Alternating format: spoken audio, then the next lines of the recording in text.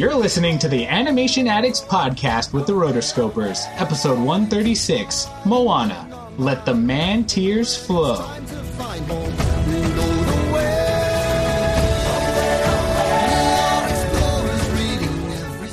For all the links and information about this and any other episode of the Animation Addicts podcast, check out rotoscopers.com. It's the community and the one-stop shop for all things in the animation world.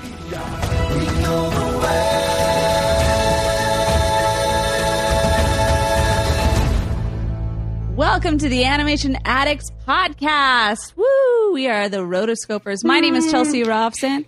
Welcome. This is the Animation Addicts podcast with the Rotoscopers, Disney, DreamWorks, Pixar, Don Bluth, and everything in between. We are excited to have you here today. My name is Chelsea Robson. Once again, I already said that, but hey, we just keep going. And today I have two amazing co-pilots on this flight to the North or the South Pacific. We got the one and only roto writer Pablo Ruiz. Everyone say hi, everyone. And newcomer to the show, Ryan Pareto. Here I am. Hey. This is the sound of one man peaking in life, because it's all downhill from here. See, Ryan, oh man, Ryan's put in some great voicemails in the past, and I just thought he would be a great addition to our show today. So are we excited or what? I'm excited. Yes. It's my first Disney podcast. That's right. See, Yep. Pablo is normally the guy who we bring on for all the Pixar stuff. But everybody knows, if they know Pablo, that Pablo is well versed in all of his Disney facts. I mean, his favorite Disney movie. What is your favorite Disney movie, Pablo? Well, Anastasia doesn't even count. It's so good, right? But you're right. like, they're so good. All of them. Lion King, Tangle. That's probably my two. Like traditional animation and CGI. That's my favorite, probably. Awesome. Well, yeah. So we're glad to have you on this Disney podcast. Yay. Thank you. I'm very excited. So this is how today is going to go. If this is your very first time that you are joining us, basically we normally have my other two co-hosts is Morgan Stradling and Mason Smith. They are both off for personal reasons. Congratulations once again to Morgan, who just had baby Graham. So she's taking some time off with that one. And so it's just, we're really excited for her. And then Mason also has a bunch of personal things that he's got going on as far as school and whatnot. So we're giving him some space.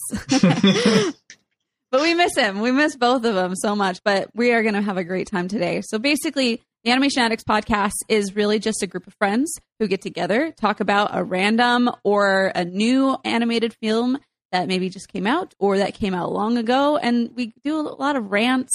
We do a lot of just random, like, sit on the couch and just nerd out. I mean, everybody's got to have their thing that they nerd out on. This is ours. So, and next, but thing is, because this is Ryan's first time on the podcast, we have something of this is a tradition that we do with all the newcomers. This is called Catch and Fire. Well then, how about a quick round of catch and fire? Catch and fire? You mean me? You're the only one with enough courage. Ryan, you know what Catch and Fire is, right? Oh, yes, the hazing process. Yeah, I do. I can see like that fear in his eyes. Like, oh. So basically, in order for everybody else to get to know the new people on the show, we do what is called Catch and Fire, which is a quote off of one of my favorite films. See, this is The Swan Princess. Yeah. There you go. There you go. I was telling them earlier that it's like sometimes when you go live, you're just like, oh, wow, that is blank right there. But no, The Swan Princess. So Catch and Fire. And so what it is a bunch of rapid fire questions that I'm going to be asking Ryan. And he's going to be basically saying the very first thing that comes to his mind. And this is how you all get to know him. So are you ready? I am ready. I'm so excited. All right. What is the first animated movie you remember seeing? What's the one with Littlefoot? The Neverending Story. No, what's the one with Littlefoot? Land Before Time. Yeah, that trauma. Favorite cartoon growing up? Rugrats, definitely. Okay. Favorite animated movie? I mean, I don't like to pick favorites. But I will Rapid fire, Ryan. Rapid fire. Wall-E. Okay. Who's your favorite animator / artist? I will have to say, not to any part, but John Lasseter, he has turned some things around for Disney, and I have to give him some props over that. All right. So are you going for classic animation or CGI? I very recently have gone to CGI. Really? I have been converted. I'm one of the converted. Okay. Okay. Pablo's angry. What is your favorite animation studio? This is no judging, Pablo. Pixar. As of now. All right. Are you going to go for Laika or Studio Ghibli? Oh, which, if they're hanging off a cliff, I'd have to save Laika. Okay. Are we going to go for Disneyland or Disney World? Disneyland. Okay. Heroes or villains? Heroes. All right. Mickey, Donald, or Goofy? I am very partial to the love child of Walt Disney, so Mickey. Okay. Let's see. What was another funny one? Favorite obscure animated character? I adore Hey Hey right now, and that is the first thing that popped in my head. So. Okay. He will be very obscure for... he won't be obscure for a while. Yeah. But songs or no songs in animated films? Oh, man. I have to go songs, because I wouldn't want to live without them. There you go. All right, now, and this is the most important and final question. Which would you rather watch? Return of Jafar or Norm of the North? Oh, it's like that question got easier over the years because it's so Jafar. It's true. It's true.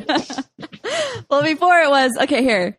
How about this one? Hunchback 2 or Cinderella 2? I would go for Cinderella because they are pretty mean to that boy just because he's a little bit under the rating barrier there. Oh, man. All of those are a horrible fate. Yeah. Yes. But everyone say yay! Ryan passed. I made it. Yay, you did Made it it. through. It's hard. 52 out of 52. Well done. All right. Well, today, for everybody who has been waiting so patiently, we are going to be talking about the one, the only, the newest Disney animated film, Moana. Woo. I'm very excited. The line where the sky meets the sea, it calls me, and no one knows how far it goes. If the wind in my sail on the sea stays behind me, one day I'll know. If I go, there's just no telling. So first, from Box Office Mojo, IMDb, Wikipedia, and all those other fun, internet sites, the studio is Walt Disney Animation Studios. It was directed, well, at least the major directors were Ron Clements and John Musker. Sorry. There were two other co-directors with that as well, but those are the main two that kind of set the standard, I guess. Release date was November 23rd, 2016. The budget was estimated at about $150 million. And the box office opening weekend, so this is it came out a little less than 2 weeks ago, right? So opening weekend, it slayed the Fantastic Beasts, the new Harry Potter film, and it brought in about $56.6 million domestically. And then Box Office Mojo saying that at the time of this recording, it is about $89.5 million domestic and over $100 million worldwide. For your first week in business, not too shabby. Doing well. Doing quite well. That's really good. I know. I don't know. Do you guys think that it will take the place of Frozen as far as, because I've heard a lot of people say it's better than Frozen. No. I don't compare the two, but I've heard some people, oh my gosh, I liked it better than Frozen. I I think can see that, but I don't think it will outgross Frozen in the box office. Yeah. Like, that was just I would insane. I would have to agree with Pablo there, because that thing hit at just the right moment. It had just the right songs. During the season, it's very winter oriented. I don't think that could ever. It will be eventually, because raising ticket prices. But that is just, even though it's not a perfect film, it hit in the perfect way. Yeah. Although, to be fair, I'm seeing Moana tomorrow for the 3rd time, and I only saw Frozen in theaters 2 times. So. Well, there you go. Okay, if you know. supplement all of Pablo's ticket prices, it might correct that. I Nice. will make the difference. Pablo will make sure. I'm sure Disney thanks you for that, Pablo. Yeah. I hope so. Oh, I'm very well- loyal. Yeah, right. Well, going into this film, what are some of the thoughts and feelings that you had about it? So we'll start with Pablo. Well, I went into the movie with very high expectations because the trailers looked beautiful. The music was by Lin-Manuel Miranda, who I adore and admire. And by the time I went, I had been listening to the soundtrack for a couple of days on a constant loop. And I was like, this is going to be amazing. And then I'm happy to say it met all those expectations. How about you, Ryan? I, like Pablo, went in there with some lofty expectations. Lin-Manuel, first off, if there wasn't one more thing they could add to get me excited for this, it was Lin-Manuel. And I know he wasn't the only one to work on it, but I was, after In the Heights, after Hamilton, I was so jazzed about the score. I was so jazzed about what he would create vocally. And He really then does bring a total different aspect. His style is so he different. does. Yeah. He's so insane. he's so playful with his rhythm. He's so playful with his rhyming. And for like a songwriter, you can totally hear his voice, and not just literally, but you could hear his methodology of writing songs in the songs. And so if you enjoy his work already, you're going to have a great time. But Yes. I'm now in my older age, I'm very much tied to the Polynesian Islands. I'm very much tied to Hawaii. And so they so perfectly picked a topic that I was related to, and I was like, oh my gosh, they're sharing this culture I'm already in love with. And like, now that I'm tied to these islands, there's a part of it that will share with the world. And so when it started coming out, I adored seeing every little trailer, every little thing. And then as soon as the soundtrack, well, actually, Pablo, props to him. And I used the Amazon rotoscoper thing. I purchased the soundtrack after it, and then I watched the movie because I wanted to go in very clean about it. And I was blown away by everything. And all in all, my expectations were met, if not exceeded. Nice, for sure. What about you, Chelsea? All right, so because of the rotoscopers, I've had a long history with this one. Not quite as long as what we'd had with Frozen.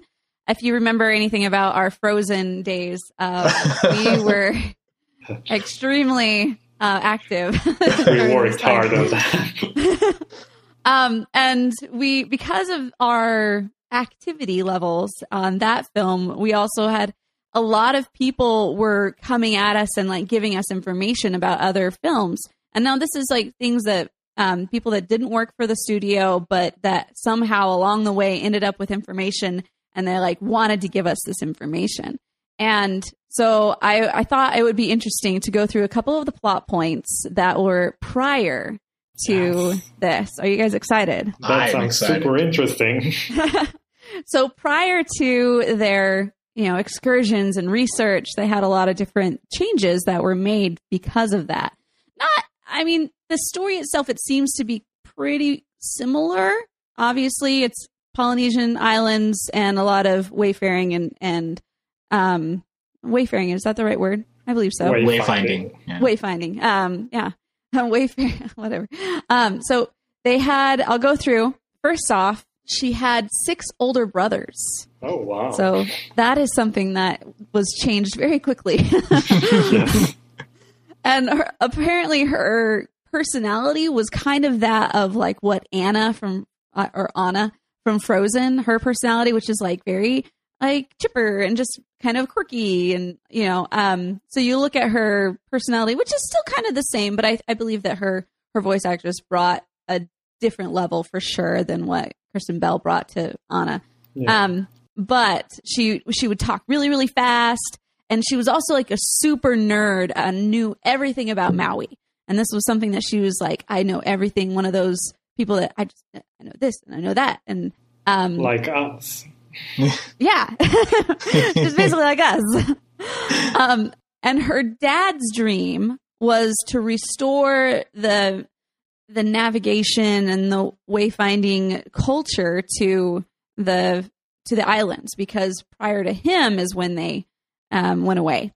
And then so that was his dream. And then the mother, she had been, or at least wanted to be, a navigator herself when she was young, but then put those dreams aside when she wanted to raise a family. So she was she knows that Moana wanted to be a navigator, and so she was all pro for it. But at the same time, she was it was kind of like you can go and do what I never got to do type of thing. While her dad still had a bit of the attitude of, no, I don't think so. I'm just going to be, you're not going to get on a boat. It's just for the boys type of a thing. And then, so, she had 6 older brothers, but we only knew really anything about 2 of them. One is the oldest brother, and he was like this old teddy bear type, and he was just very like the nicest big brother ever, and believed in her dreams. And it was probably something to where like he would be the one out there trying to help her and being like, you can do it,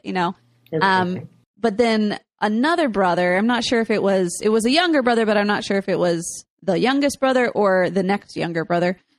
He was like the antagonist with her, like socially in her family, like always teasing, always trying to like, poke and prod and just like get under her nerves, get under her skin. So that was where that all came from. Oh, the pig was still in this film. The pig belonged to the eldest brother, so the big teddy bear type guy. So very adorable pig. Right. Didn't survive too much in the actual movie, because that was the one thing. I was like, false advertising. Where's Pua? Yeah. Yeah. So I think that's kind of, I think he had a lot more to do with the original film than he did in the end. But, whatever, it worked out. He's a survivor from previous drafts. Right. Hey Hey was there as well. Hey Hey was a chicken that, instead of being just a dumb chicken, like he was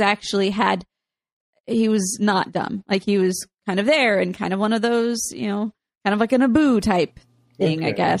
And then Maui, he was obviously in there, but he didn't really change. And then you had a couple other demigods, Moki Moki, who was also in there. He's the one out of the coconut shells. But his personality was totally different.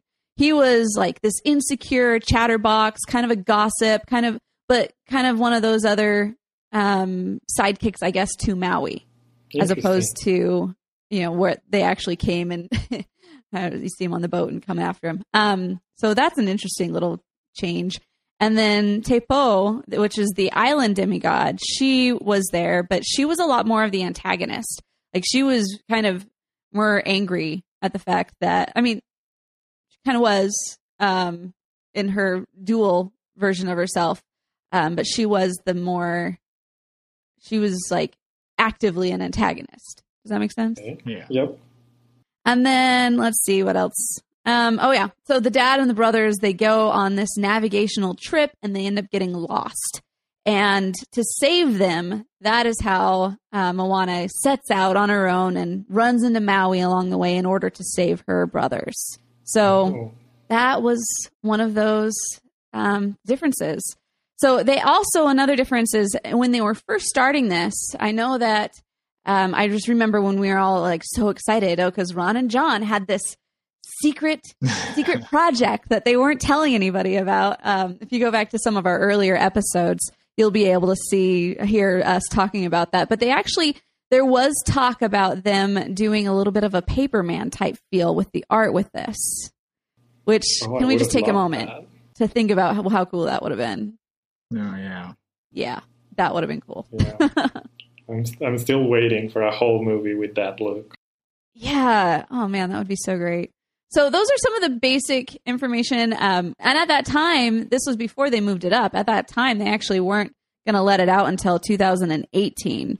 So that was, it was a long time in the box, but then it got moved up and moved around. And so I'm glad it came out now instead of 2018. That would have been sad.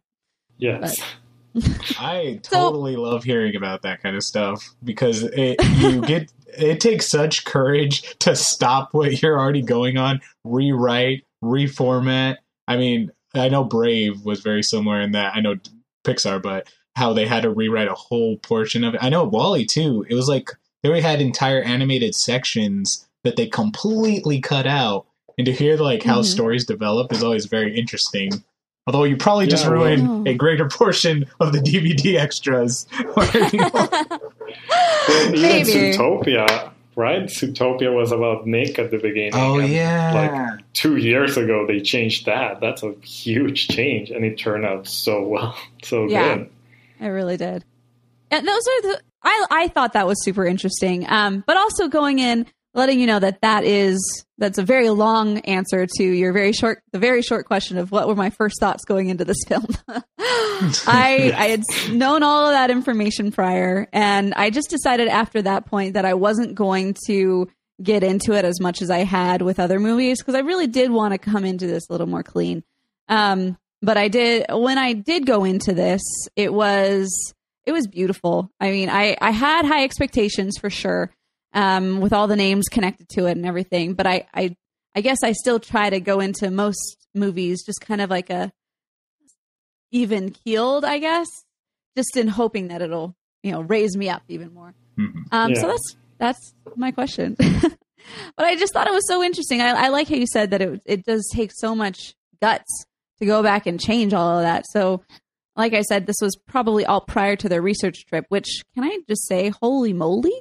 That was a lot of research that they went in for this. Like I was reading about it, and it's so interesting how much research they did, all the people they talked to, all the islands they visited. And I absolutely fell in love with that culture. Like I had no connections to it really, but now I'm like doing research every day. And I think that's really good. Like during one of the interviews I was reading, I read a quote by Clements.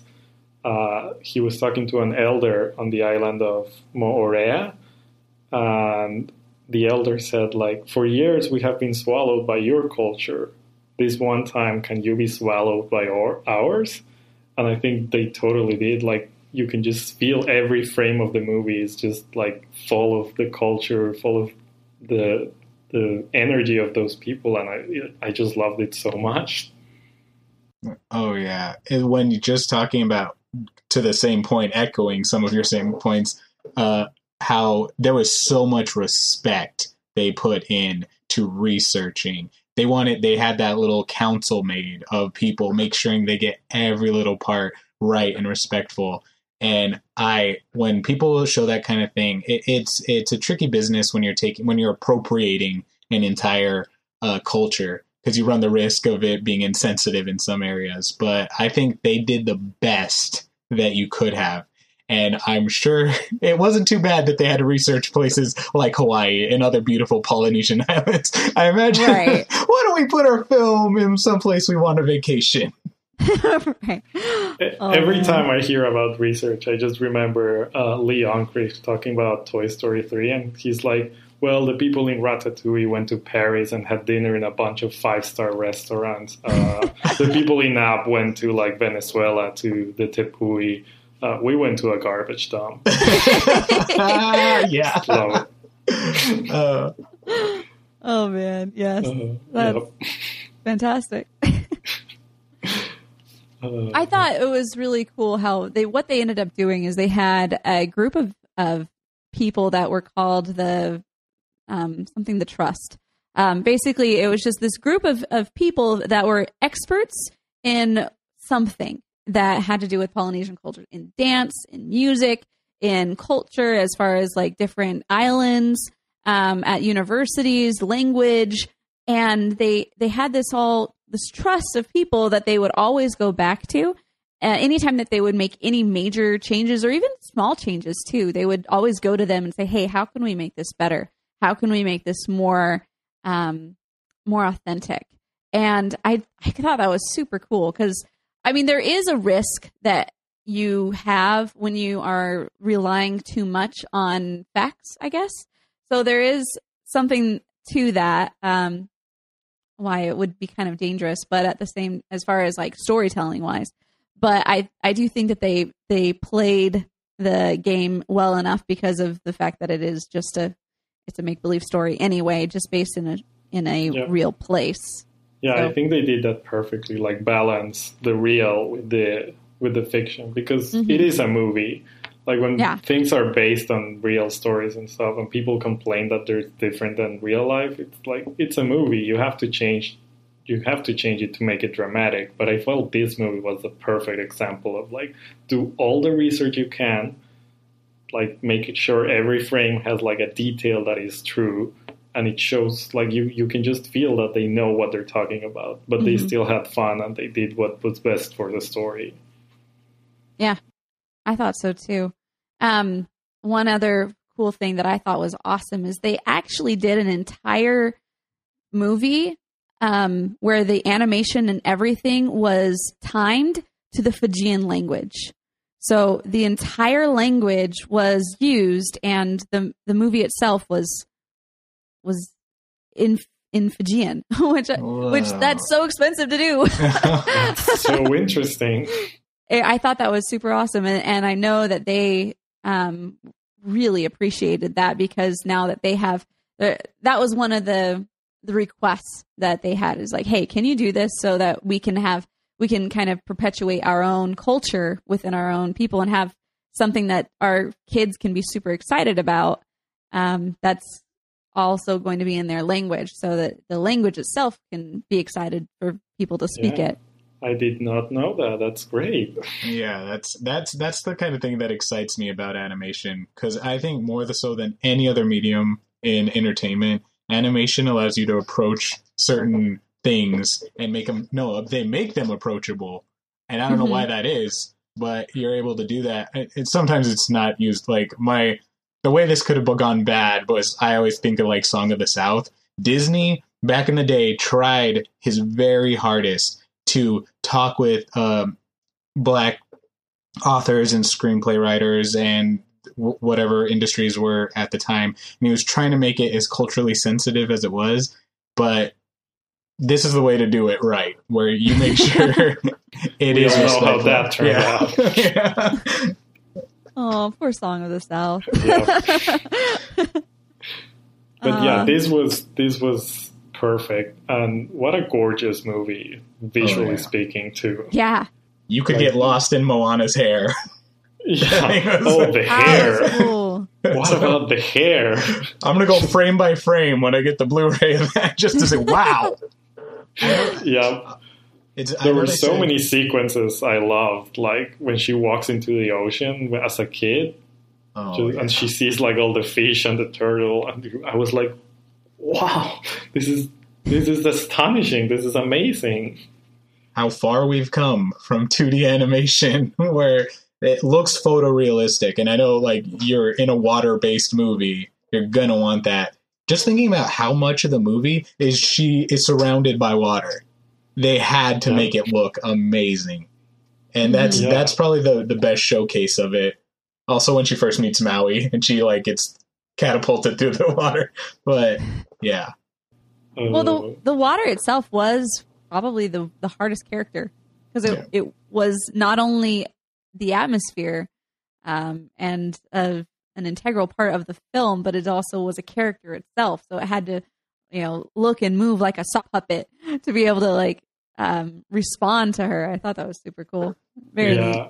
And it shows how much effort they had to put into that, because if that was me, I would just like throw the rock out every so often, and that's it. You don't need that extra stuff. I can just imagine going back in time like 10 years and being like, hey, let's make a movie like just set in the ocean about like two people with long hair, and they'd be like, no, what are you saying? Yeah. And now who knows what we'll do what we'll be getting from Disney in 10 years.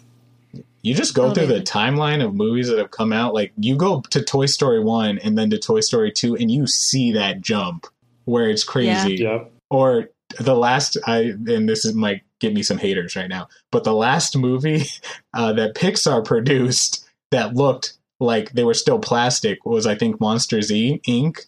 And you go back and that movie looks crazy low quality compared to today's standards. Yeah, especially to Monsters University. You're like, oh yeah.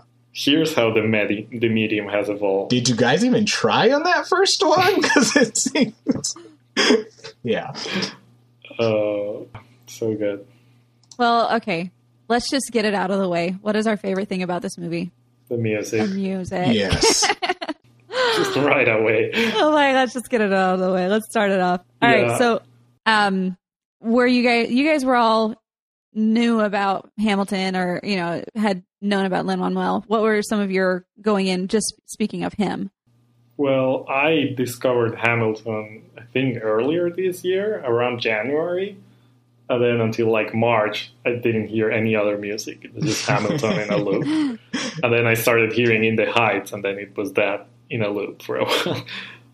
I absolutely fell in love with this guy who is an absolute genius, in my opinion.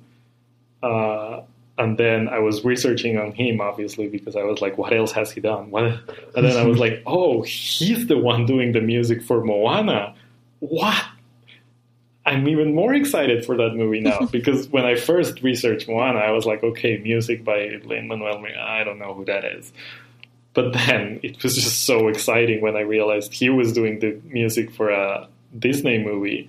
And then the more I researched, the more I realized that he loves Disney as much as we do. Yeah.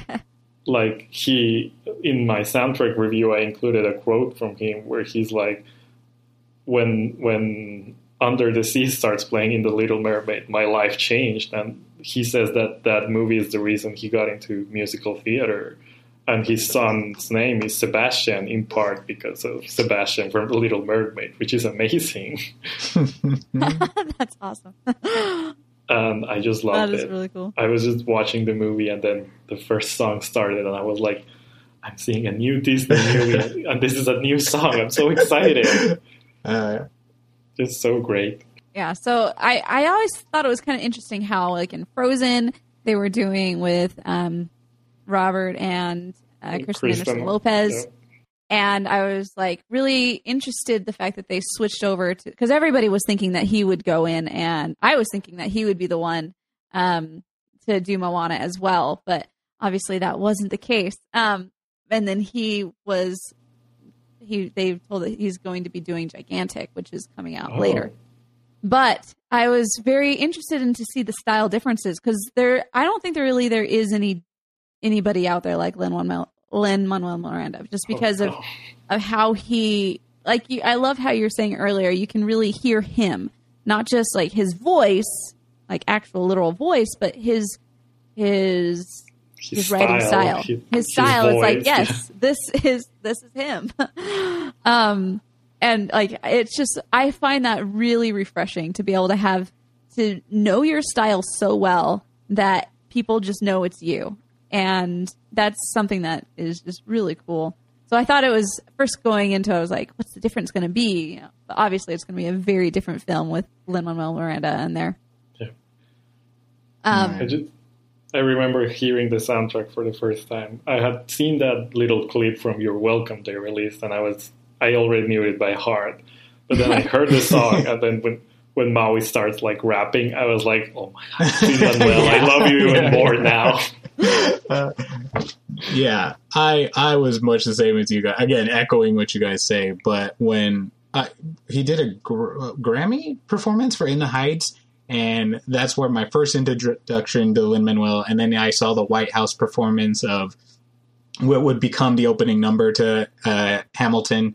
And when Hamilton's CD came out, that's been in the car, that's been on my iPod, that's been in everything rotating it. And when I found out he was going to be writing the music for Moana, I was thrilled. Not unlike now, I'm so hyped for him. I'm like excited for the Little Mermaid remake, and I do not like remakes, but I'm so excited for that now. Well, I'm also the Mary Poppins sequel. Oh, I was yeah. like, what a terrible idea. Lin-Manuel What a Miranda is in it. Oh, I'm in. Oh yeah, no, yeah. Oh, Here's my money. What a terrible idea. He needs to be. Ooh.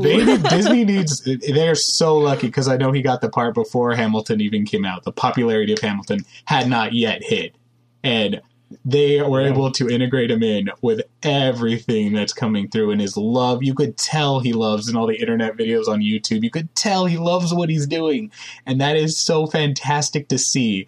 Because, and like Pablo was saying, you could hear some of the same rapping patterns he has that are so equivalent to someone like Biggie or Nas in hip hop. And back to the soundtrack that Pablo sold to me, there's some outtakes, some amazing outtakes. Oh, so and good. hip hop versions of the songs on the thing, and some of the audio is raw. Some of the songs are actual songs that didn't even actually make it in to the movie, and you see why like the narrative evolved and they had to cut stuff out when you're listening to it. But it is amazing to listen to. I almost think one of the songs will be just as popular. And when I heard "You're Welcome," I would know it will never hit the height of "Let It Go." But when "You're Welcome" came out, I was like, Disney has it. Disney has the ability to take a song and they either take a colloquialism or just a common phrase and they create a song around it, and then that becomes the bane of parents' existence until that movie loses popularity. And of my friends too. Yeah. How often does that get? It can't come up as often as "Let It Go" because that's like a big sarcastic "Let It Go." But "You're Welcome," how snarky and sarcastic even that is. Like, that's so perfect. And I adore Lin-Manuel, and I will follow that guy to the end. Oh, me too. I'm just hoping that he makes a Disney princess musical where the princess is Latina. Like, that's my lifelong dream.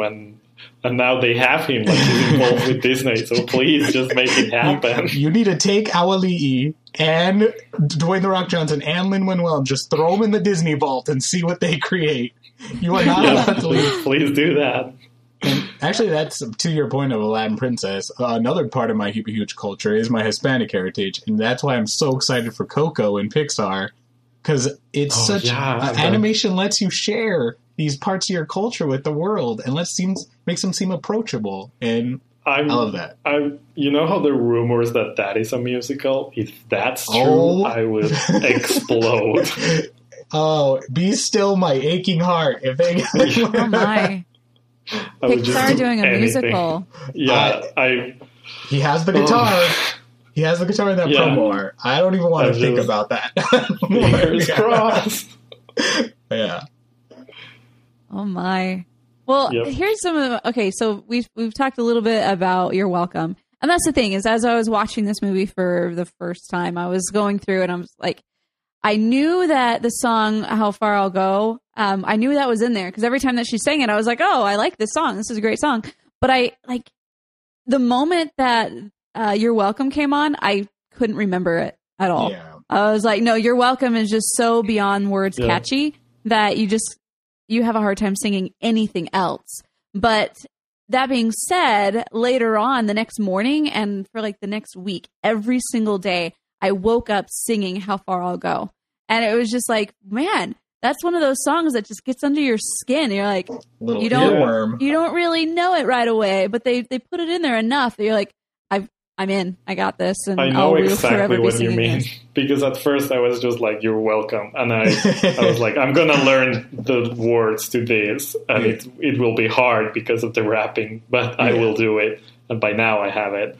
But I just kept waking up, or when I got distracted, I started singing "How Far I'll Go." And I was like, oh, it's more special than I thought. And in the movie, I loved it. Yeah. Uh-huh. I really loved when they first started it out, and the very first song was "Where You Are." I thought that one was just okay. So I just watched Trolls, and in Trolls, the very first opening musical, this is a musical song. It just felt very shoehorned in there, like square peg, like round peg in a square hole, or vice versa, whatever. And I just felt like that one didn't work, but this one was it just came together so perfectly. And I just thought, wow, this is a great opening song. And just everybody is just so pretty. And they did a really great job of making you see, no, she wants to go out there, but they want her to stay where you are. So I just thought I loved that song. And it does so much. Like it introduces the island, the grandmother, Moana's desire to explore, her parents being like, no, stay here. It just does so much. And it's also so catchy. Like I find myself singing that one too. I really like that one. I really like all of them. It also does a really good setup for showing the interconnectedness of the islands and stuff. I know there's a really good quote about the ocean does not separate our islands, it connects them. And that interconnectedness of the first opening number of like, oh, we need the banana leaves. They cook our meat. We make our baskets with them. We whatever. And that is so fantastic. And sorry to harp on Lin-Manuel Miranda, but his themes and his lyrics are going throughout both of his big productions. And you hear something at the beginning that doesn't like show up to the very end, but it's like, he set that up. That's incredible. Yeah, that's my favorite thing. I see what you did there. Yeah. Oh, yeah. That was a great song. And then what's next after that one? Is it How Far You'll Go? Yeah. I thought Auli'i Cravalho did a wonderful job. Like, I loved her acting in the whole movie, but her voice is so beautiful when she sings. I think she nailed it for this song. I was really impressed with her technique. And I'll just say that. I was like, dang, girl, you're good.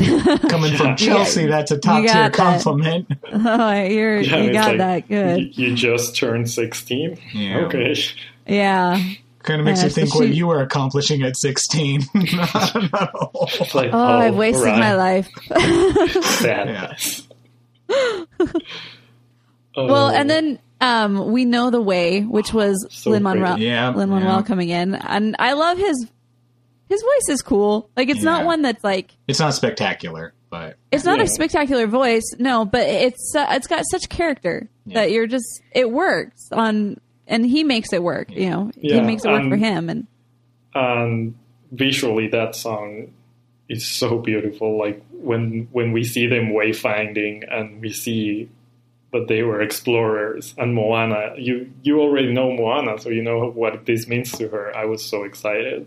And I was a little bit sad that Lin-Manuel was like a Phil Collins figure, where like he sings but he doesn't voice a character.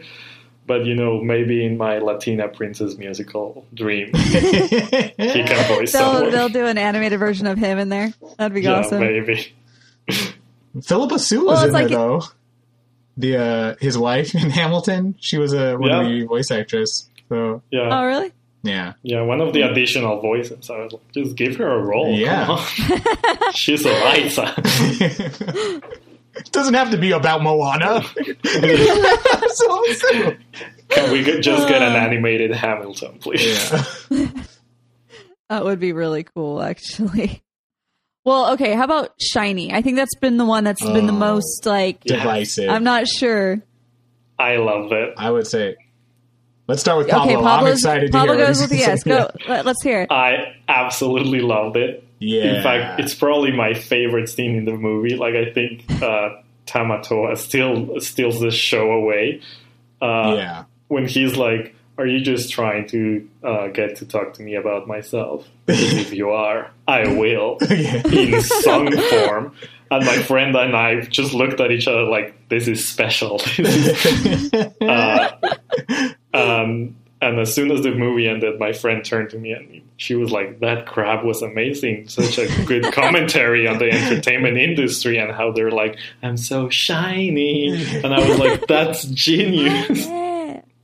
It's funny. Oh, it's so good. And it's Jermaine Clement from Flight of the Conchords and the Muppets and everything. I didn't know that. Yeah. Oh, that's awesome. Yeah, it took me a while to realize who it was, but now I love it even more. Yeah. That makes so much more sense right now. It's amazing. Like, they made the such whole a good attitude choice. that he does. Yeah. I'm like, yes, that is Flight of the Conchords. Yeah. My friend and I just text each other lyrics from the song all the time. Like, I will sparkle awesome. like a wealthy woman's neck. So good. So good.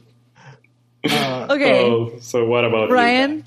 Ryan, you go. Okay. I'm of two minds. One, the scene, a slight negative at first. It seems like when you start singing, it should be on the opposite side of a smash cut, like a la Family Guy. Like, wouldn't it be funny if the crab was like really glam? Yeah. And then it just hit. But all in all, I adored the song. As soon as he started speaking, I was like, it's Jermaine. And then that comment when he's all, pick an eye, babe.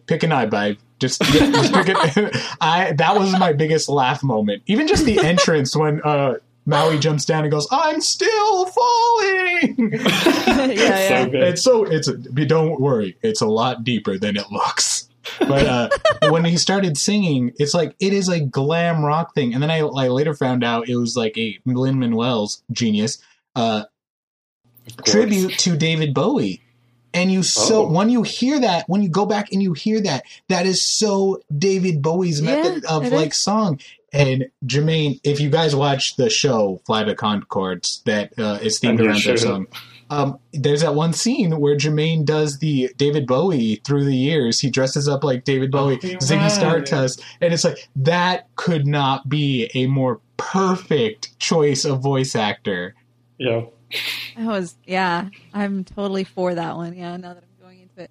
Well, okay. For me, it was a negative at the beginning because I got into and I felt like it was going along, and then it just like totally took a strange turn. Yeah. Like it was just a very totally different vibe, totally different rhythm of film. Like it was just strange. And it's growing on me though. Like after now, especially knowing that Flight of the Conchords in there, I was just like, yes, I can get behind this now. But at first it was just kind of like, what did I just watch? I don't know. I was very creeped out when he like knocks the lights off and then it's just like all black light. I was like, the bioluminescence. That's a good line too. Yeah. That's spooky. She coated a rock in bioluminescence in order to work as a distraction. Crush it. Yeah. That's so good. I love the coloring in the Realm of Monsters though. Yeah. I mean, the saturation was so thick, but so awesome. I just feel like that could have been another reason why I was kind of like, this is just so different because of the whole art style. Everything about the movie changed just for Shiny. Yeah. So I think that might have had a lot to do with my like not warming up to it right away.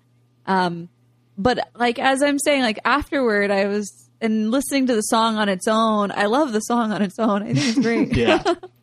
So good. So and then we've got I Am Moana. That was my number one emotional moment. I'm going to throw it after Pablo because I got some stuff to say about this. But you can go ahead, Pablo. Well, the soundtrack came out on the Friday before the movie, I think. So I was like on my way to school and I was like, I'm listening to Moana, obviously. And I got to that song, and when she like screams, I am Moana, I just started crying. And I was like, I hope no one is seeing me because... And then I realized that every day I listen to the Harry Potter audiobooks, and then I cry too. So people must be used to it. But I was super emotional just listening to the song without context. And then in the movie, it was even more so. Yeah.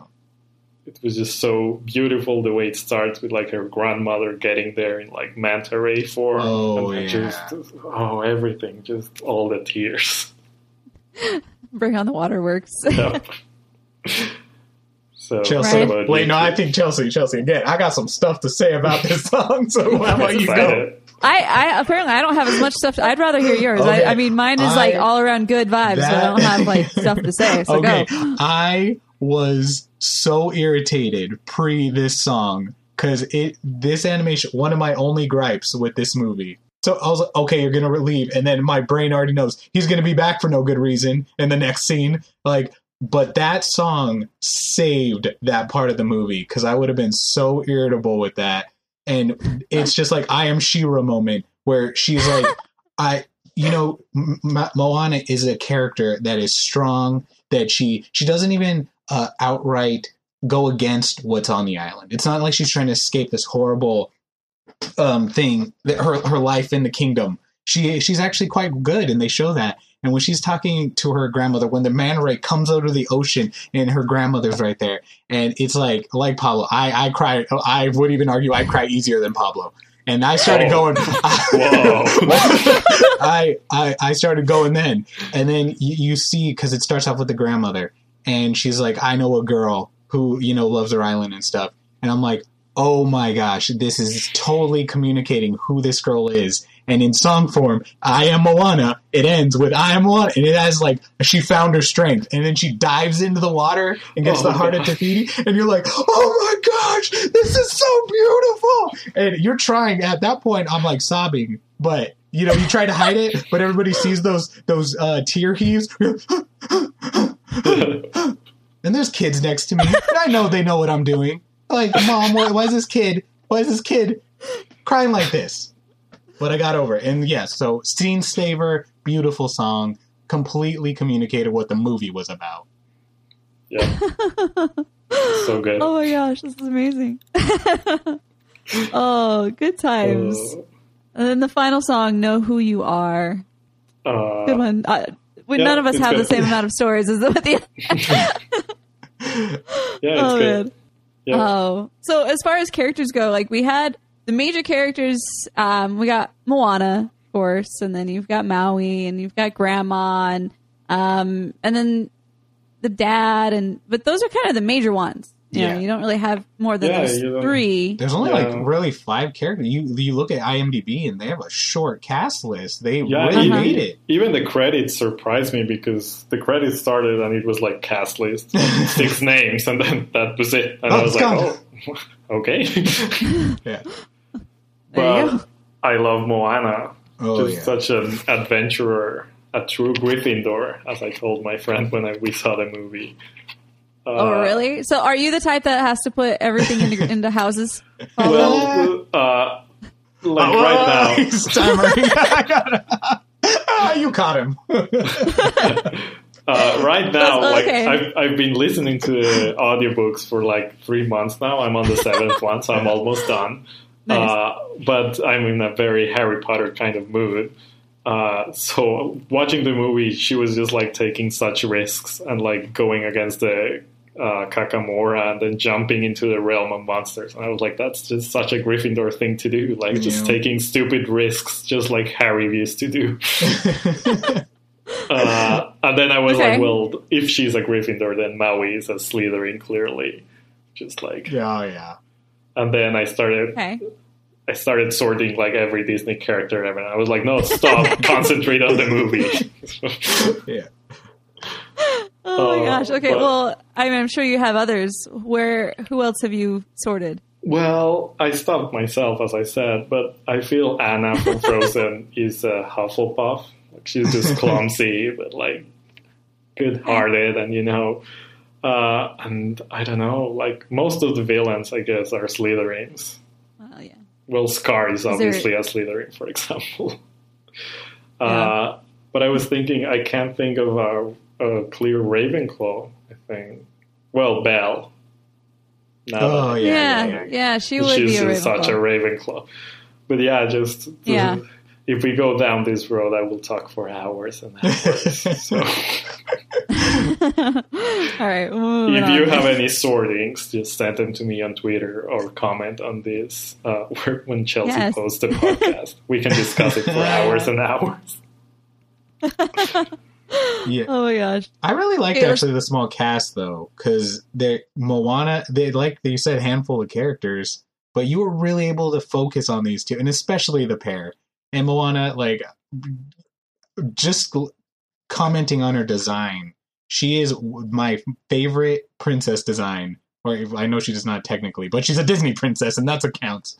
But she looks like she's capable of everything that she does in that thing. It doesn't look like she's going to get snapped in half, and she doesn't bother putting on high heels throughout the movie. So I really love seeing her movement. when she was diving, like Pablo said, when she dove off to catch up to Maui, you see this like shooting, like she's like an eagle off that cliff, and she hits the water, and then the water helps her get to him. But that is fantastic. And Maui, The Rock, is just playing The Rock. I have to expect they didn't even animate him. They just they superimposed The Rock inside. Wear this wig, and you're just going to be yourself. They really did. And I'm okay with that. And I am definitely okay with that. Again, put him in the vault. I cannot comprehend how he's so charismatic. Like, he just speaks, and I'm like, I like you so much. Well, you just read the Harry Potter books. Black magic, obviously. I think so. That's the only answer. Oh my gosh. I had the opportunity to interview Darren Butters, who was one of the animators on Moana. He did a lot of work for Maui. He said most of the shots that he did were Maui. And he was just like, I have never seen or met a guy who all at the same time can be so incredibly arrogant and yet so likable. Makes no sense. I see that with The Rock. I love reading about You're Welcome, and Lin-Manuel was just like, what would be really funny to hear Dwayne Johnson singing? You're welcome. And you just hear that and you're like, yeah, The Rock would sing that, and he would be arrogant and you would still like him. And it just works somehow. He practically says it every time he enters a room. You're welcome. Or takes off his shirt. You're welcome. Yeah. The guy looks like a toy. He's like an action figure. It's insane. Makes no sense. He does. Yeah. He does, for sure. Oh, The Rock. Oh, it's great. Yeah, but I coming back to the characters, I really liked her parents, that it wasn't just like the mean parents who don't want you to grow. We saw that the dad had a motivation for like wanting to keep everyone on the island. And I really, really like that when Moana is about to run off, she has this moment with her mother when like her mother is okay with it and she helps him and they hug. And that was when I first stirred up during the movie, because it was just such a beautiful moment. Like you think of Mulan, when she runs away, her parents are asleep, but this is just like her mom was okay with it. She was like, I don't want you, but you have to do it, so just go. And I was like... And she packed her that bindle of food like a hobo and sent her on her way. So many tears. Yeah. Yeah, I felt like the home crew were good. Yep. So as far as like the story with, as I mentioned before, the main antagonist really before was going to be the demigod. What was her name again? Tepo. And really in this version, like they didn't really have an antagonist until the very end.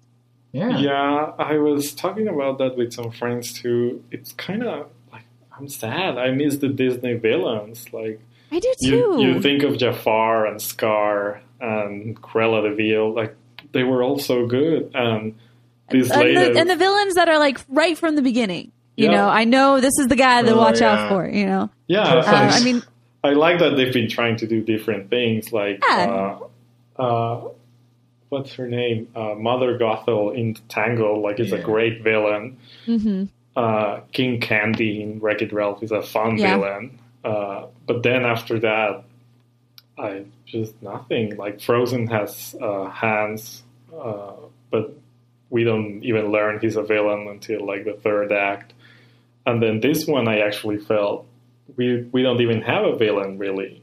Because we only see, like, I heard so much about the lava monster. And I was like, ooh, that's going to be it. But then it's like 2 short scenes, and it's just like... It's a very short scene. It's basically an obstacle, not even a villain. Mm-hmm. So I miss Disney villains. That's when we were playing Catching Fire at the beginning, and Ryan was like, heroes, I was like, villains. Is there any way you could hang up on Ryan? Because that guy's already doing bad. Not at all. I will have to agree with Pablo, because there is no villain, I would say, and that's a hard no villain. Maui, it's a hard story to tell. Yeah, Maui is the closest thing to a villain, I feel, but he's misunderstood. And I get the device of using Te Fiti, Maui stealing her heart, and I actually really love that metaphor, because like Te Fiti, this goddess, very fertile, very beautiful, and she becomes an island. I think that's a fantastic scene. And then you don't. It's a big reveal at the end that Taka is Te Fiti without her heart, and like the fact that she's lava. The lava actually creates the islands. Is a thing that actually adds more surface area to the islands, and I really adored that. And it did become an obstacle, and I think that's a perfect term for it, Pablo, because it was a chance for Moana to stand up and show, like, I know who I am, and I therefore know who you are because we're connected. You're the island, you're the land, and you need this part that connects you to the earth. And then she puts in the thing, which that one shot where there's that medium shot and it's slow motion and she's walking towards Taka and it's like coming towards her, which looks pretty cool. I adored that. But yeah, no villain, just a test. Yep. I mean, it's your normal journey film, so you always have to have a buddy in there. Yeah. So the personality conflicts between the two buddies, that's always going to be something to, the main goal is, I guess the villain is the goal, So in this case, there's no real antagonist. And I'm like, I do miss those. I love the movie. I really do. But yeah, I would have loved, like, I just want another Disney villain to, like, love and hate at the same time. Ursula. Oh my gosh. Yeah. Just your voice. I do. And Hades. Oh. Yeah, what was he, like, the last great Disney villain? Like, after that, was. Yeah, I think so, because after that, there's nothing that stands out, really. Yeah, there really isn't. And he doesn't. I'm trying to think. He doesn't sing, but he does have a. If there's one thing you don't want to get steamed up, it's Hades. He had an evil plan. He ran the underworld. I miss that. Like, I want a villain like that. It's really hard to do that. I too miss the classic Disney villain, but I think it's really hard. Entertainment does often run in trends. And when you want somebody that like Scar is completely unlikable from scene one, that guy's bad news. His name is Scar, which either he got named Scar at some point in his life because of the thing, or they assumed he was going to be terrible his entire life. Well, he just looks different than him. He's like orange and black with the green eyes. You're like, yep, that guy's bad. Yeah, but you can't and like I say heroes because I find very often I can't identify with them. I think Ursula has a wonderful song in The Little Mermaid, but I do not like her. She's a meanie. And, but there are people that like the likable, the grumpy lovers out there that can appreciate them. But Mother Gothel is a really good example where she has a reason. There is love between her and, I forgot her name, Tangled. Now I'm the one. Just call her Tangled. Miss Tangled. Miss Tangled. She has Rapunzel. no name. Yeah, Rapunzel. Oh my gosh. Kids, just saying your brain starts to go first. Okay. But yeah, she had genuine feelings towards her and she did treat her like a daughter, even though it was very, a bit abusive. But I appreciate it. So manipulative. There's a better word. I was thinking a couple of years ago when we did the villain vignettes, and I think I wrote about Mother Gothel, and it was just like, I love how manipulative she is. And then I was like, I can't really write about like the last 5 movies or so. There's no one there to like write about, which is sad, because the Disney villains are just such a staple of my life.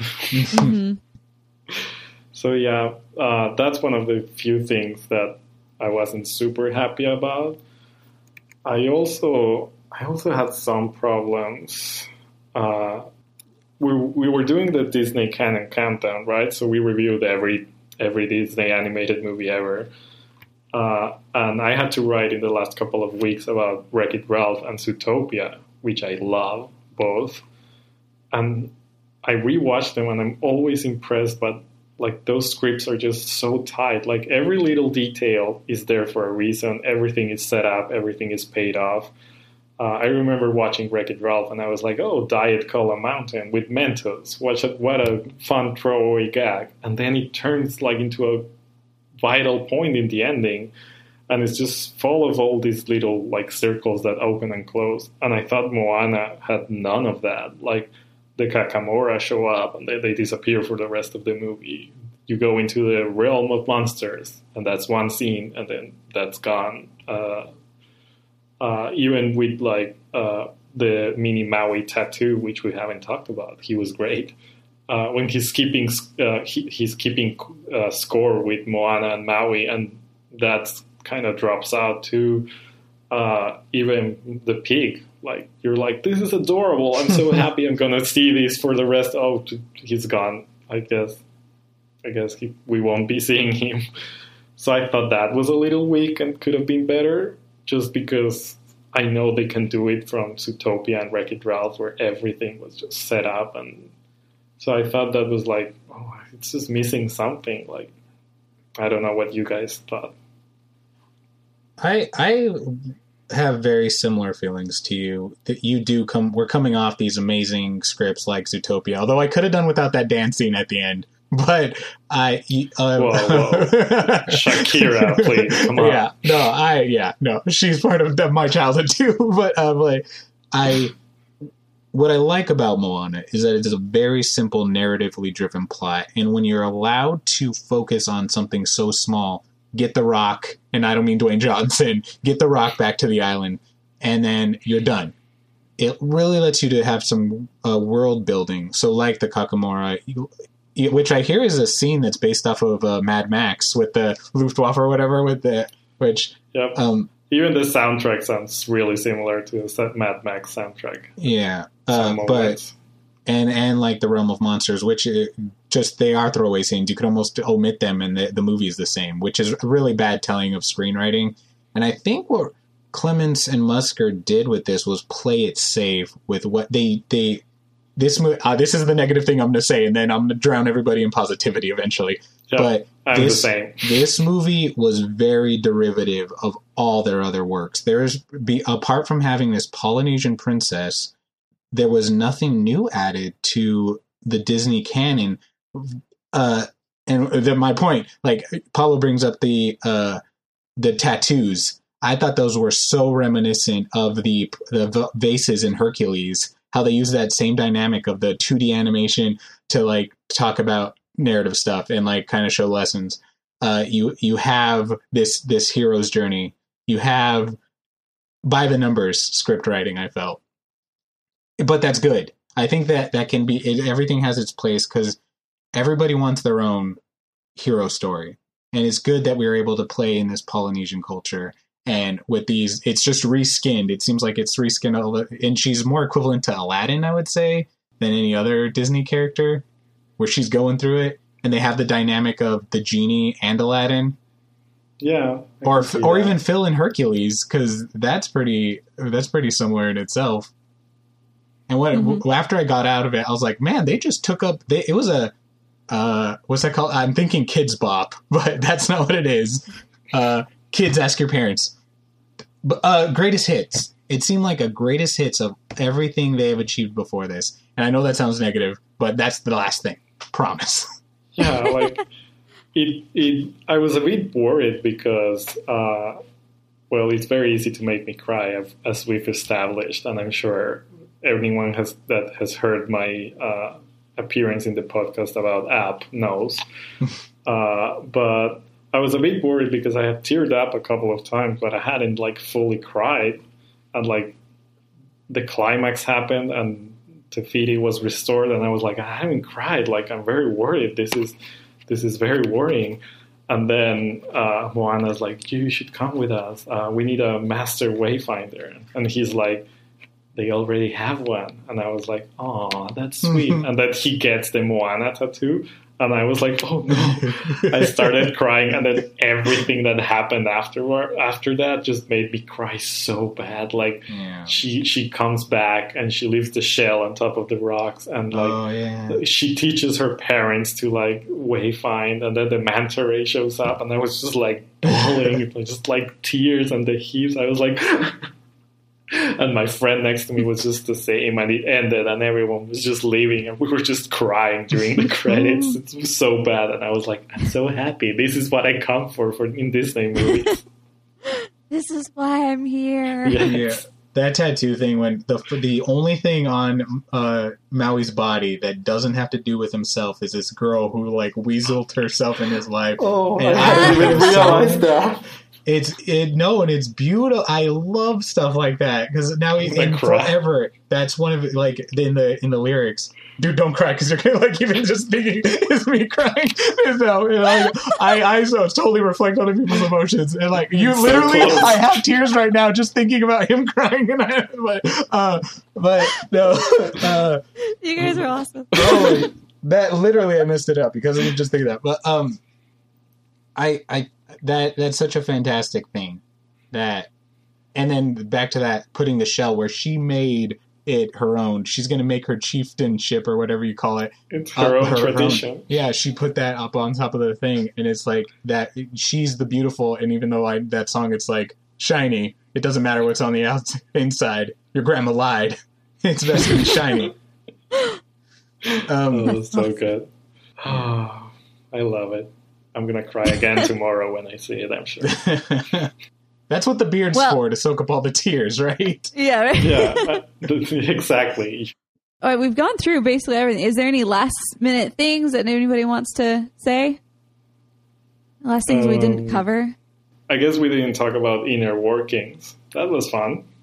Oh yeah, that was a really good. When the little heart was pulling on the heartstrings, and then the brain took it away, and then he gave Yeah. it back at the That end. was a good. That's I adorable. thought it was a Aw. lot of fun, but I do think it's kind of forgettable. Like, I forgot about it. Until Yeah, I this forgot very about it minute. too until you just said it. I also like how they broke the rule of threes, though, and I thought that was impressive. Like, very much in line with what you're thinking. It is forgettable, but I appreciated they broke that rule of threes with the priest saying whatever, speaking Latin every time he dies, and then they gave it new meaning when he came through, and then like he was walking into his own grave and he wasted his life. Yeah, in his that job. was really good. I was like, oh, that is fantastic. And then you see him get the cute redhead at the beach, and that's like, I appreciated that. Oh, As also, long as it ends with getting the cute redhead, you're good. yeah. One little thing, I am constantly amazed by what animation can communicate, even to younger minds. Because speaking about Up, a very formative memory when watching it was a child sitting next to me or near me, I can't recall, when they have that opening sequence, young kid, 4 years old or something, I hear her say, "Mom, she can't have babies, huh?" And I'm like, they never even said that. And that is such an amazing, like that. I know that kid was probably smart, but that fact that they That's could very communicate impressive. that. And even though what I'm about to say is not a very similar effect, when the Kakamora trank Maui, and then you got to feel the tide, and he pees or whatever, and she's like, "Hey, it's warm now." Every kid in that place busted up, and I'm like, "How do they know that? They're young kids, and he never said he peed." That's just the warm water, and it communicates to that part that like joins us all, that unknowing language, and I so appreciate that. And it's even better when it's that, because I've always loved that. When I was studying screenwriting, my teachers were always like, give the audience what they need. Like, just tell them 2 and 2 and let them add it and say like 4. Don't say like 2 and 2 is 4, because that little moment where you figure something out that isn't explicit, you're like, oh, like just that audience participation, it makes the movie so much better. So like engaging with the movie. And yeah, it's impressive that even little kids like just can figure things out so quickly, and it's just so much fun. Fill your sails and shake your trees. So what can I say except you're welcome for the islands I pulled from the sea. There's no need to pray, it's okay. You're welcome. Ha! I guess it's just my way of being me. You're welcome. You're welcome. Well, come to think of it. Hello, Rotoscopers. This is Alex calling in to give my review of Moana. I just saw it this morning and I really enjoyed it. This has been my favorite Disney film of the revival era so far. I liked it even better than Finding Dory earlier this year. John Musker and Ron Clements have shown that they are masters at creating engaging and entertaining stories, and I felt that this came full circle in Moana. My favorite aspect of the movie was probably the soundtrack. I didn't necessarily think that it ranked among Disney's best, but it was very entertaining, and the songs moved the plot along quickly. I did notice there were 2 or 3 Easter eggs referencing previous Disney films. For example, when Maui gets his hook back for the first time, he turns into Sven from Frozen for a brief second. And at the very end of the end credits, across from the MPAA certification, you can see a wood carving of Ralph from Wreck-It Ralph. I think that's everything. I really enjoyed it. I highly recommend it to any Disney fan, and keep up the good work. Bye. Thanks, Alex. Very well said, Thanks. Alex. Yeah. And the after credit scene also references Sebastian from The Little Mermaid. And did you see Baymax in the Kakamoras? Oh, sorry. What? Yeah, I No, didn't. Baymax was in there? there's a little coconut with Baymax's face painted on him. Oh, I missed Nice. that. I'm going to look for that tomorrow. Very nice. All right, this one is from Jack. Hey, Roscopers. This is Jack calling in from Atlanta, and I'm just giving my quick thoughts on Moana, which I just finally saw. And I gotta say, it's what everyone's been saying. You have a great cast of characters. You got stunning, beautiful animation, the water, the sand, the skin. Everything looks great. And then you have the memorable music by Lin-Manuel Miranda. Just, it's growing on me every second now. And the one thing that really got me curious about Moana was whether directors Ron and John would give us a new great villain. This new, second renaissance Disney has been lacking on great villains for me. So I was wondering if they were going to bring us something as classic as Ursula, Ratigan, Hades, John Silver, Dr. Facilier. And I'm kind of glad they didn't go with a main villain. So I found that really refreshing. They used a more mythical route where the character would have to overcome obstacles like the Odyssey. So that was really refreshing in my mind. But the one thing I didn't get was the coconut people. They just came out of nowhere. They're not really foreshadowed or mentioned after they are seen. So I didn't know what they really were. I'm not sure they were mythical monsters they would have to fight, or they were actual people, or who sent them. I was kind of confused, but after a while, I'm just thinking maybe Ron and John just wanted a Mad Max sequence, and it would just be pretty cool. And it was cool. But overall, I think I'd probably give this 4.5, maybe a 5 after I watch it again. So, yeah. Thanks, Jack. Yeah, that was a great summary of what we said too. It really was, yeah. I did think that I liked his comment on why the Kakamora. That's what they're called, right? Kakamora, yeah. Kakamora. How they just kind of came and went, and I kind of felt like all of the challenges came and went. Yeah. So it was more of an Odyssey feel. So Even something I didn't mention that I love Maui and I love Moana, but I felt the relationship wasn't as strong as, say, Nick and Judy from Zootopia or Ralph and Vanellope from Wreck-It Ralph. Mm-hmm. And I think it's because we didn't see them be friends and have adventures together, except for one scene, really. They're at-odds with each other. Then Moana gives her speech to Maui. He can transform into the animals he wants. Then we get a montage with a fantastic song where he's teaching her to wayfind and everything. And then right after that, it's the first battle with the lava monster, and then Maui's gone. And you're like, but I haven't seen them be friends to be more emotionally affected by everything. Mm-hmm. So I think that was another issue, but I still love them both. It's these are all just super nitpicky things. Yeah, exactly. But, hey, we need to find something. Yeah, to talk I totally about. get that. We have to find something to talk about here. All right, our next one is from Jess A. Hello, Rotoscopers. It's Jess here, sending you my thoughts on Moana. For For the first third of the film, I was engrossed. The music, the island, the characters, and the potential. Ugh, all that potential. From the moment she got onto the boat for the second time and sailed past the reef, I began to lose some of my enthusiasm. The music was still great, as were the personalities. However, everything from that point became predictable. From the second I saw the swirl symbol on the lava creature, I'd immediately thought, oh, is that all? That's the island, or goddess, and she turned into this because she was angry, the heart was gone. Is that it? To be honest, I don't know what I was expecting.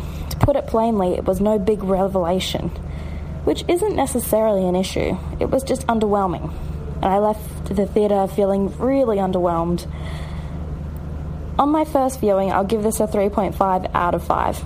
Perhaps a second viewing, when it comes out on Blu-ray, will help raise that score. I'm hoping it was just, I was sitting way too close to the screen in 3D. Wasn't the best aspect or view. I'm hoping when it comes out, I'll have a better idea of it and be able to raise that score a bit more. Thanks for listening. Bye. Very well spoken. Let's take a moment to appreciate her accent, please. Oh, yeah. To my very American ears, even Pablo, to my very California ears, even Pablo was like, what a romantic voice. And then her, so sings, what would you guess, New Zealand or Australia? Oh, I don't know. Yeah. I couldn't hear super well. Either way, it's so beautiful. I don't know. Jesse, yeah. Was it? Fantastic. Yeah. You just got a voice compliment. Thank you. I thought, taking that, it's so amazing to see how many people from all over the world are connected with Rotoscopers. Yeah. So, for example, Pablo, where are you calling from right now? Well, I'm in Vancouver right now, which is where I'm going to school. But, I'm from Colombia, so here's a Colombian in Canada recording this podcast. Exactly. Yeah. So we've got people from all over the world that tune in, and I think it's so amazing. So thank you for anybody. If you are from outside of the U.S. or even whatever part you are, if you listen to this, go to the website, rotoscopers.com/136 and make a comment and tell us where you are calling from or where you are listening from. Because I would love to see where everybody is at. That's one of the best parts about this. Whether you're in the United States or wherever part of the world you're in, I would love to hear that. So, all right. The next one is going to be from Mark. Our boy Mark? Hey, Morgan, Mason, and Chelsea. It's Mark from Orlando. How you guys doing? I know it's been a long time since I've called. So I'm just calling, basically I just want to say congratulations to Morgan on her new baby. And the question I have is regarding something along those lines, but any one of you three can answer it. My question is, when you guys get a family of your own, if you ever get a family of your own, you can get kids, what animated films would you show them at what ages? Like, for example, which would be the animated films that you'd show them from the beginning, and which would you wait until maybe they're older, 7 or 8 to see, or maybe until they're in their teens to see, or how exactly would you space them out? So just wondering what you guys would say about that. Thanks. Bye. That's a good question. So I'll start off by saying I think I would start at the beginning with some of them. I don't know. Snow White is kind of hard. I just remember Snow White for me was hard to get into when I was young. Mm-hmm. Cinderella probably would be the first one that I would show my daughter or son, probably. Who knows? I think that would be probably one of the first ones. And then, there's just so many. What would be the first animated film that you would show your kid? I would. That is a very personal question. I feel but first off, thank you, Mark. This is a very good question. I think from a historical point of view, I would want to have them watch everything so they can experience everything. But I think I would probably do something more recent because the movies do follow the trends. They do have color mapping, color scheming now that really engage people. So, I would, whatever is popular at the time, and then we'd probably work our way back. And I would force them to watch everything later on. You have no choice. Congratulations. There's some stuff I'd skip, but yeah, most everything. Yeah. Next one. It looks like Pablo's computer just died. Oh, so Pablo. I'm not sure if he'll be joining us again. But we will move on to our next one. And this is from Sydney. Hey, Rotoscopers. My name is Sydney. I'm a longtime listener, but this is actually my first time calling. I actually started listening about a year ago. Oh, no. That's right. Sydney's call got called off. Got cut off. She joined Sydney. Pablo in the great beyond. No. Call back, Sydney. Call back. We want to hear from you. Sydney, we need to hold a eulogy now. People are dropping left and right. They're dropping like flies. Can't even take it anymore. Oh, man. All right. Well, cool. Sydney, I hope you're back. Thank you for everybody else who has come in and sent us your voicemails. Glad we were able to. I'm super glad I was able to get that working. Yay! Everybody say yay. So I just, man, this has been such a fun episode. Ryan, yes, ma'am. Thank you so much for coming. Thank you. I want to find out, what do you rate this movie? I like I said, the negative is it is very derivative, but I feel like it's just like sports. It's the same game. Whether it's the football Americano or anything, the World Series, you just want your team to go to the Super Bowl or what have you. True. And when something like this comes along that is so representative of a culture, I adore it. It's not perfect. But I adore it. And so I really struggled with this, and I think I'm going to give it a flat 4 stars out of 5. 4. All right. Or curvaceous 4, because Moana is very curvaceous. Sorry. So almost a 4.5, Yeah, but not quite. yeah. Let's see. I'm going to go. The number 4 pops into my head, honestly, as far as what this movie goes, but I want to give it a 4.5. Yeah. And I think it's just because it's been a little bit of time since I've seen it.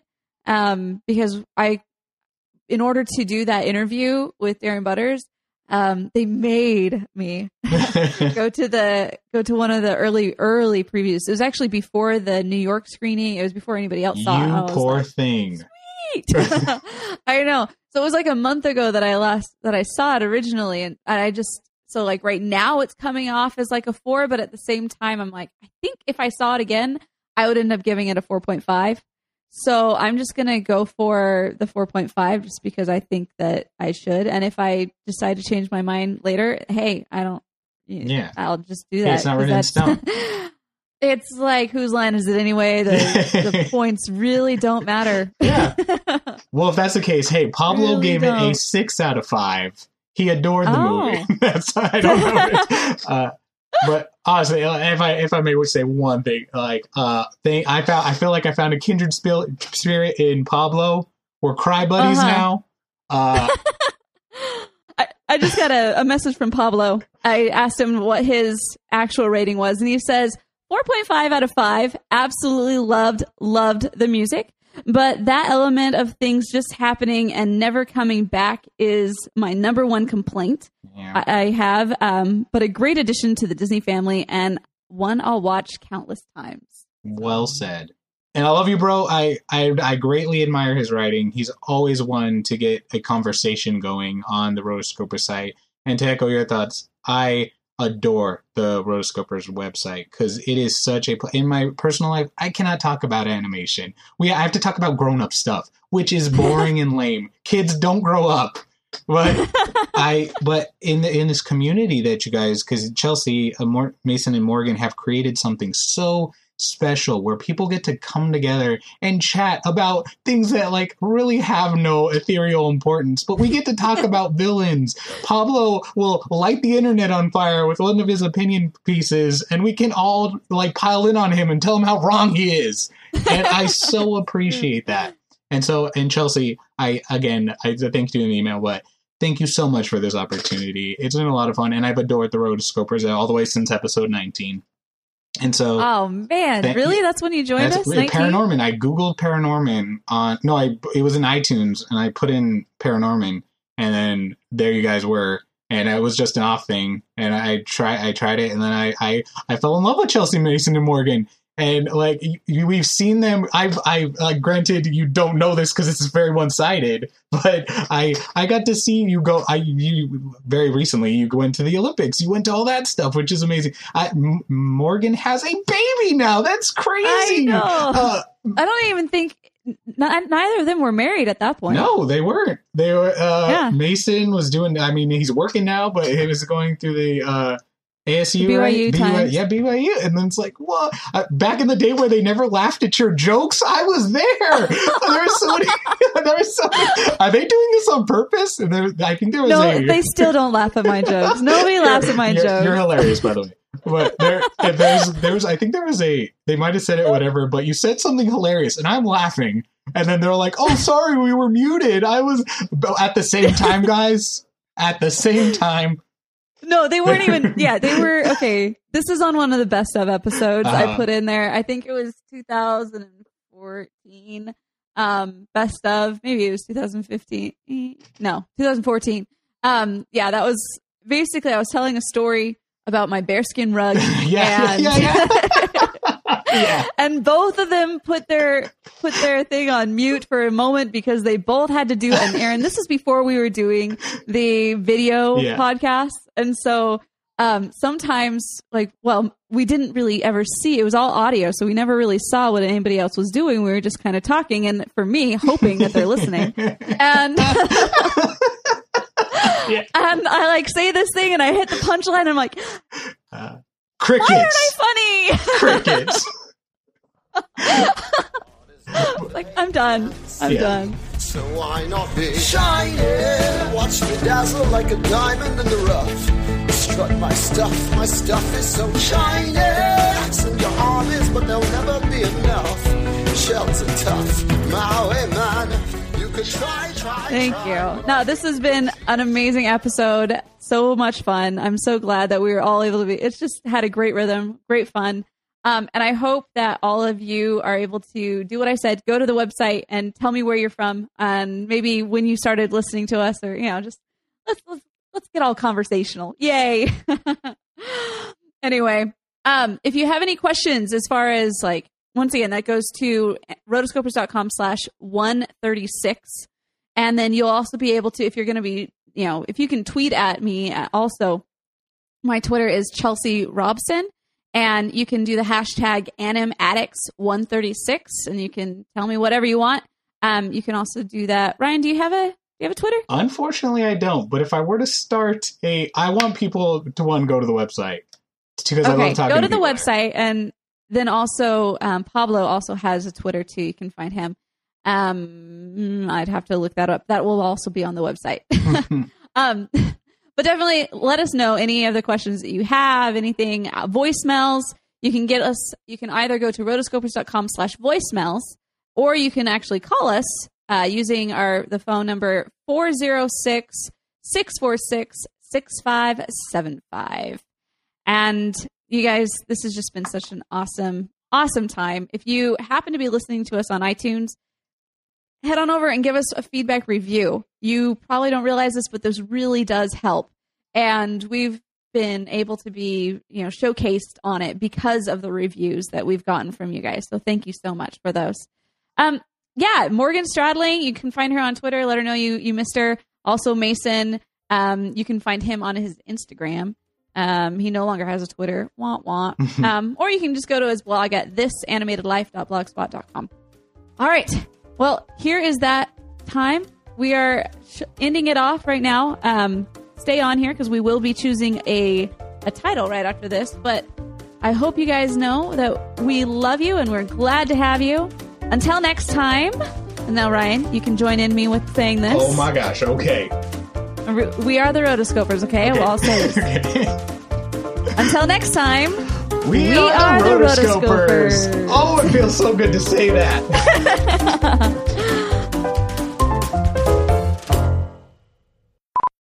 Lin-Manuel Miranda, we talked a lot about him. Hashtag put Miranda in the vault. We need to preserve that guy. Put Miranda in the vault. That needs to Good trend. We can't let him escape. He can't go back to theater. He needs to create for us. Hashtag put Miranda in the vault. All right. Anybody, if you're going to be on Twitter or anything, get that to trend. Would not let me even log on. I was really ticked, actually. That's a strong word. So, that's the 10 on the Chelsea scale. well, I never. Oh my God.